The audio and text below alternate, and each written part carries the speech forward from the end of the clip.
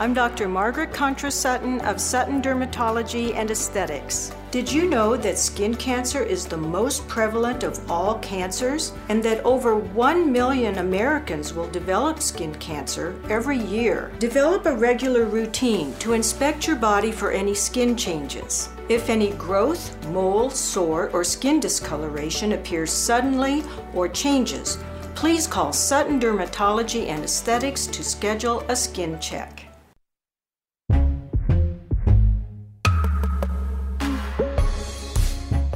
This is Inspired Interviews, and I am your host, Katie Kinsella-Bowles.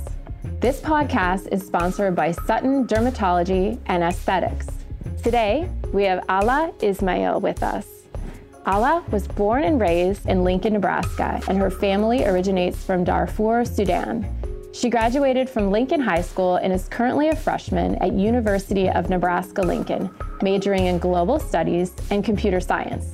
Alaa is a program staff member at the Campbell Elementary School Community Learning Center, a member of the Youth Leadership Lincoln Curriculum Committee, and a member of the Freshman Campus Leadership Associates as part of ASUN student government at UNL. She is passionate about serving the school and wider Lincoln community through leadership, community service, and advocating for racial and social justice and equal opportunity for all. I am so happy you're here today. Thank you. I'm very happy to be here. Yes, I have admired you for over a year now. Oh, thank you. I watched you accept the scholarship at Inspire last year, and I loved your words. You were so genuine, and you also had you gave a little funny, we all laugh. What was it? I didn't expect to be so emotional on a Wednesday. Oh, yeah. So I listened to you accept your award for the scholarship in 2022, and you gave a lot of credit to your parents. And I know that they have shaped you immensely. And I have that as well. My parents, I idolize, and I find that the lessons I teach my kids are things that my parents taught me as well.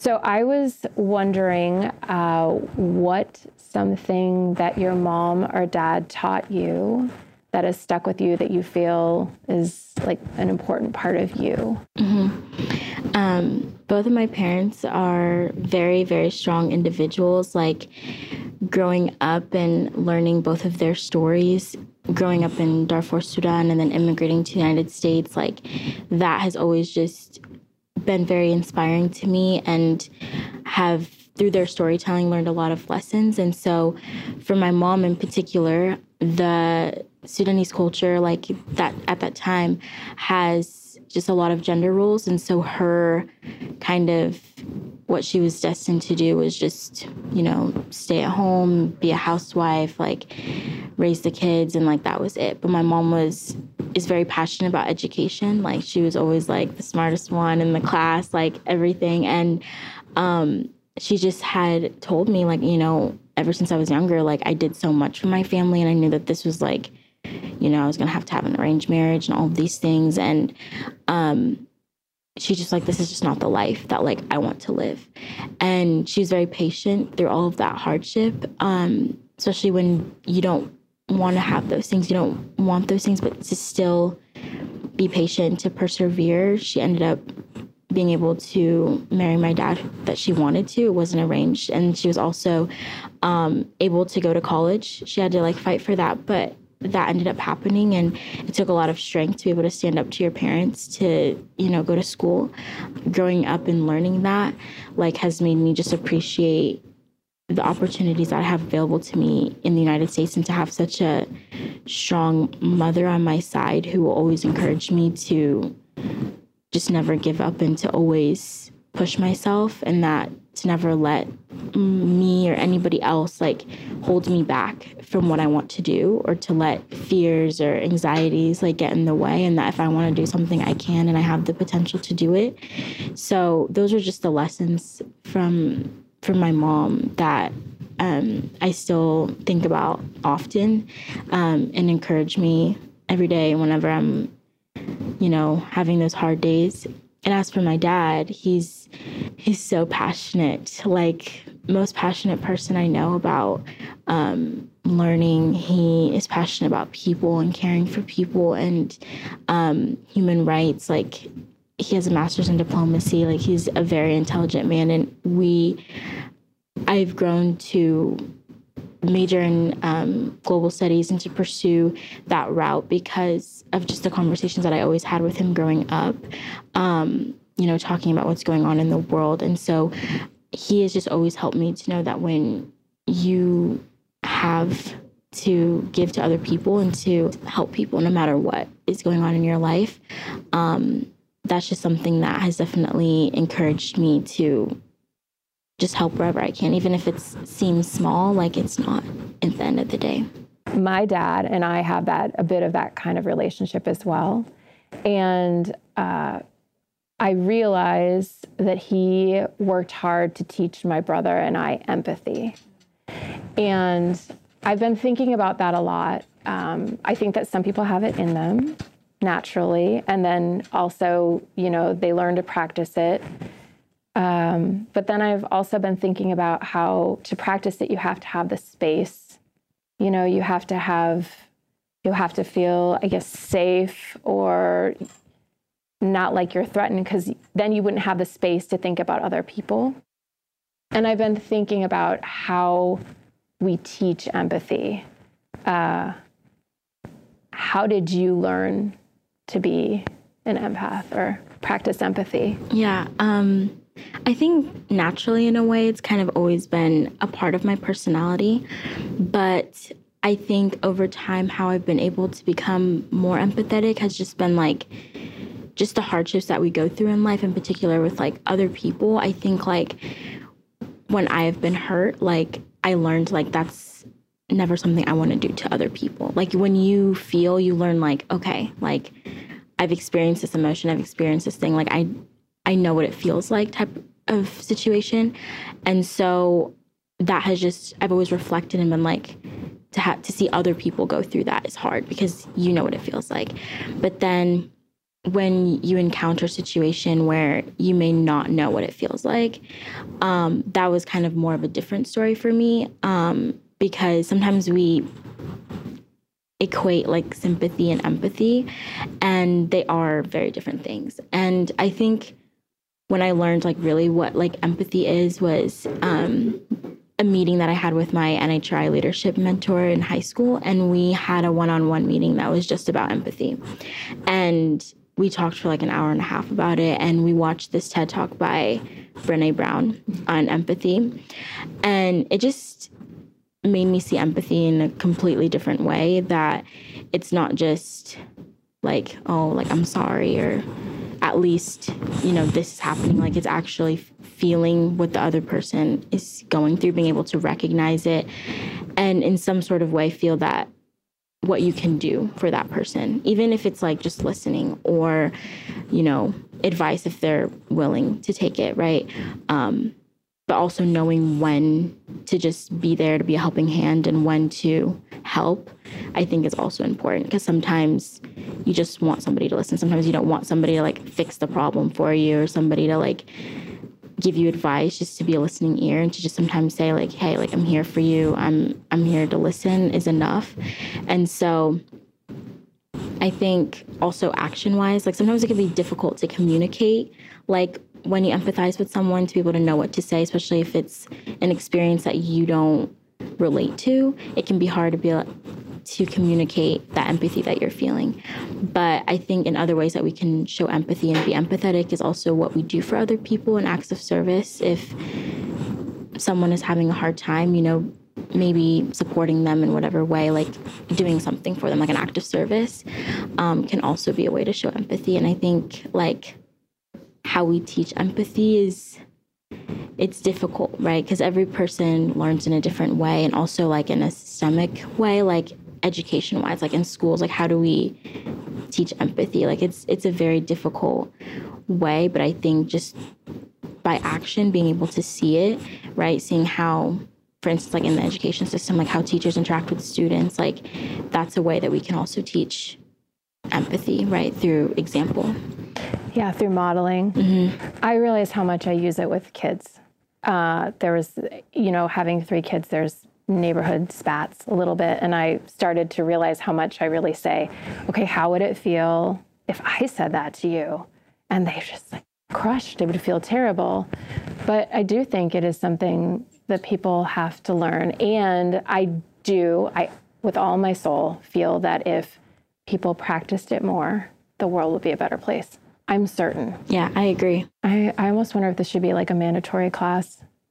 That's been like a huge thing that people have been talking about, just like empathy as well as like social emotional learning, like that being a required thing to talk about, I think, or like in school, like a required class to learn about, because I think it helps in so many realms, like in school, just everywhere you go, you're interacting with people. And I think it also helps, like in high school, I actually I competed in speech. And one of my speeches was about how we have an empathy deficit in America. And so I just kind of talked about how I feel like on an individual basis, we lack empathy, as well as on like a broader scale with empathizing with what other people are going through around the world.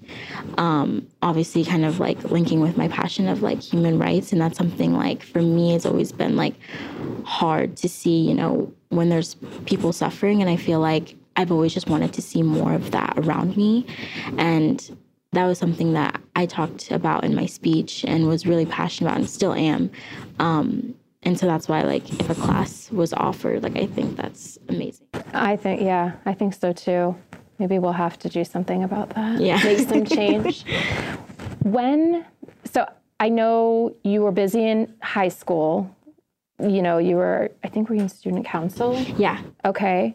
And amongst other things. And I'm wondering, when did you know that you were called to do more? Was this something that happened at a certain time, or is it something that kind of just grew as you got older? Or how did that look? Yeah. In middle school, I was like involved in student council, and at the middle school that I went to, they had like a group called Project Peace. Again, just kind of going back to like what my dad has always taught me, just about helping people and like being a leader wherever you are. That kind of like put me on that path to just always want to, like, wherever I am, like, to somehow be involved and to like make the most of wherever I'm at. So in particular, like with school, like getting involved in clubs, making sure that I'm like meeting as many people as I can. Like that's always just been something that I've been doing. But I think like as for when I got to high school, when I think like my involvements became more personal, became more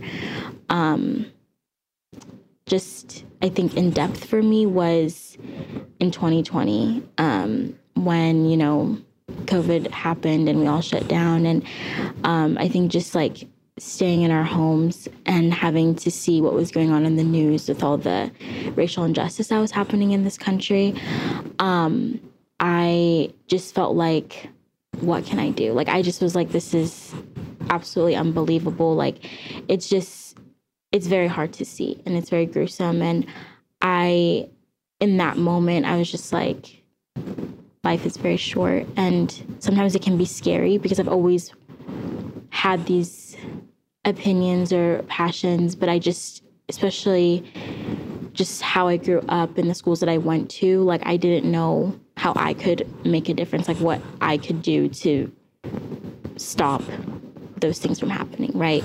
And so I just started to join groups to learn more about how I could help. And that's when I got involved with the Lincoln NAACP Council, where we actually are able to have conversations and like share our opinions in like a safe space and also turn it into action. We did panels, we did projects to educate people, volunteering as well. And I think that was just kind of the moment where I wanted like my involvements to mean something for me. I also got involved with the MLK Youth Rally here in Lincoln, and that was like such an empowering experience. I think that's kind of when it happened for me, where I was able to not only just help people, but also help people who connect with my identity, and that relates to my identity. So I'd like to take a moment and thank our sponsors, Sutton Dermatology and Aesthetics. Yeah, it's like when you realize that any action is action and just kind of go for it. Yeah. And I love how you talked about the conversations that you had in that group when people can be really honest with each other. I think it's so powerful. It is. It really was. I've been in groups before where you realize if you just take the time and hear each other's stories, a lot of us are just so connected, alike, a lot of us, most of us. And so I always wonder like how we create more of those spaces. I feel like as time goes on, like I don't know if I'm just getting older, or I think maybe just the world is realizing that having these more intimate and vulnerable conversations are what creates more change. But I wish, it's hard to find those spaces too. Agreed. I think for me, like I was involved in Youth Leadership Lincoln in high school, and we did like this retreat where we were able to be like very vulnerable with each other and share our stories. And obviously at the time I didn't think I was young, but it was, I was younger. And so that's just something I'd never experienced before, because I think in our society, we naturally judge other people or make assumptions about people. And I think when we hear each other's stories, we're just like, oh wait, like that is not at all what I thought like they knew or went through. And it just completely changed like my perception of like life and people. And since then, I've been able to be a part of other groups or a class that did sort of those activities where we would discuss kind of just our lives, our hardships, challenges we've gone through. And it's like, it really does build connection and foster like community. And so I think that if we did more of that, I think we would just be able to just like become more empathetic, right? Become more open to vulnerability, because growing up, it's just like, you don't really share with other people like our vulnerabilities until like you're really close to them. But I think like even in the workplace, even in school, like I think that's important, because we all like have so much more to us. And when we learn that there's always more to like everybody and everything, like it's just very powerful. Like I try to carry that with me everywhere, to just understand that like everybody has a story and that like it's valuable no matter what. Yeah, I am with you there. I feel like everyone's so fascinating. Yeah. And everyone has just these beautiful stories about them. And often I think too that people are misunderstood. Agreed. And so yeah, we're building this beautiful world here. Really, we just want vulnerability and empathy, and I don't know. I do think we're getting there, though. Yeah, I do feel like it's becoming more accepted to talk about certain things and safer and to have safe spaces, and so that's encouraging for me. Agreed. I've seen that a lot more too. Yeah. So I read a quote from you in the recent Elle magazine that just came out, and I think it's beautiful and very powerful. And I'm going to read it to you. It is still an everyday battle, but I have learned that you cannot blend in when you are meant to stand out. So I wanted to hear about that journey that you went through to come to that, because it's powerful. It's true. It still is an everyday battle. But growing up, I went to predominantly white schools. And I think I never felt comfortable in my own skin. I always stood out. I was always asked about my facial features, like why I look a certain way compared to others. And when you're a kid, you're just like, well, why am I getting these questions? And like my friends aren't getting them. And so I just always just never felt confident in who I was and in my identities, because I'm a child of two immigrants. I'm Sudanese, I'm Muslim, like a woman, like I have all of these intersecting identities, and I just never, when you're in that environment where you don't feel necessarily accepted or you're treated differently, it's hard to embrace who you are. And so I really struggled with that, and I felt like I lived like kind of a double life in a way. Like at home, I loved the traditions and the practices that we do, but at school was a different story where I almost like subconsciously tried to hide like those parts of myself. And so that was very difficult. But once I got to middle school, I was able to meet just more people and see more diversity. And that kind of helped me to acknowledge that like, oh wait, there's like other people who relate to this experience.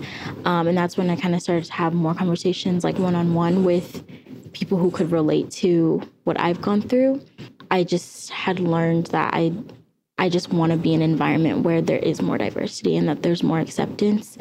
And that's what encouraged me to go to Lincoln High School. In the beginning, I was kind of turned to look at the school because of this academic program that they had. And I had went to their like programming day information session to learn more about it.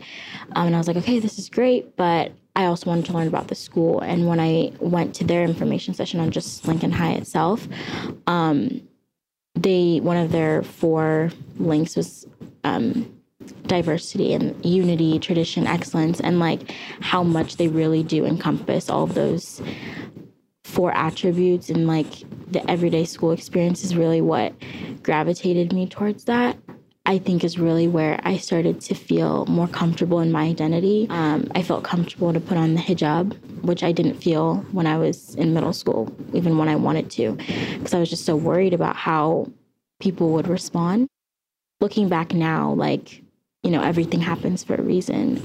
My high school experience was so great because I got to see other people who looked like me, other people from different cultures and who embraced it, like going down the hallways and hearing all these different types of languages that people are speaking. And that just really made me feel comfortable in my own skin. I mean, it was still difficult because I was in classes that had a lot of, that lacked diversity, which was interesting that like, my classroom experience was different from when I'd like go out in the hallways. But I think eventually I did become strong to know that I can still be proud in a space where it doesn't like match my identity, if that makes sense. Kind of that's where the everyday battle kind of comes in, and that you can try and I can try to blend in. And this kind of goes for everybody, like with personality wise, all aspects of your identity or who you are. Like every person's going to have something that potentially makes them stand out. But to try to blend in with the crowd or blend in with what we think is socially acceptable or more comforting it's just not how it's going to be. And so once I just realized that, it made me just want to embrace my own skin more and my identity, to be proud of who I am, because it connects to my family, it connects to how I grew up, it's who I am. And if that's other people's problem if they can't like accept that. So I think that's just kind of the story. It's still difficult. There's still experiences that I have, like discrimination or just stereotyping, but I don't know, you kind of learn that that's just a reality, but that I still am an empowered individual to still pursue what I want to just kind of live fearlessly and to not let it see it as something that's holding me back, but rather something that is valuable to who I am and valuable to every place that I go. Thank you. Yeah. That's beautiful. Thank you. I think about the whole empathy thing, thinking about that experience. And I mean, middle school, grade school is hard. And it is hard it's hard to be human. Yeah. And so I'm so happy that you're doing you. And I'm sorry that you've had to feel that way. It's really got to be hard when you don't go to school with kids who look like you. It is. It's hard. And you don't realize, like, I think when I was in elementary school, like, I didn't know what was wrong. Like, I just always felt like, why am I like acting different or doing like, why don't I feel tense? Like, I didn't know. I was like, this is just how it is. But then once I grew up, I'm like, okay. Like, it took a lot of self-reflecting to be like, this is what was wrong. It is unfortunate because your childhood shapes so much of who you are and how you see the world. And so that's really hard to know that, like, it's still stuff that can linger sometimes or come back to you. But it's all learning experience. And I think what's comforting is to know that there are a lot of people everywhere that growing up always felt that way too, that they were the odd one out, identity-wise, like just, you know, our religion, our race, our ethnicity, like all those things, but also our personality, our likes and dislikes. Like it does range everywhere. Growing up, and when you see other people embracing like all aspects of who they are and their identity, like it's so empowering. And I think it just makes the world and our community a better place when we just like unite and just be who we are. Oh, I agree. Yeah, I agree. I would love to hear about what you want to do in the future. What are some things that you're looking forward to doing? Okay, so I have a double major in global studies and computer science. Global studies, like that's just always been very fitting for me. It's always been a passion of mine. I like learning about what's happening in the world. I love to travel. But computer science was not at all expected. It was really inspired by like my older brother, who's currently a senior majoring in computer science at UNL. And so he was the one that really encouraged me to go into it. I was very hesitant at first. I was like, that's not me. Like, that's just not something that I could see myself like doing or being good at. But as I looked into it more, it just became something like really fun and interesting. And so I added that onto my track, and I saw them as very much mutually exclusive, like two separate things. But just in my first semester, in my global studies class, we talked a lot about technology. And something that I want to go into in the future is work in the field of human rights.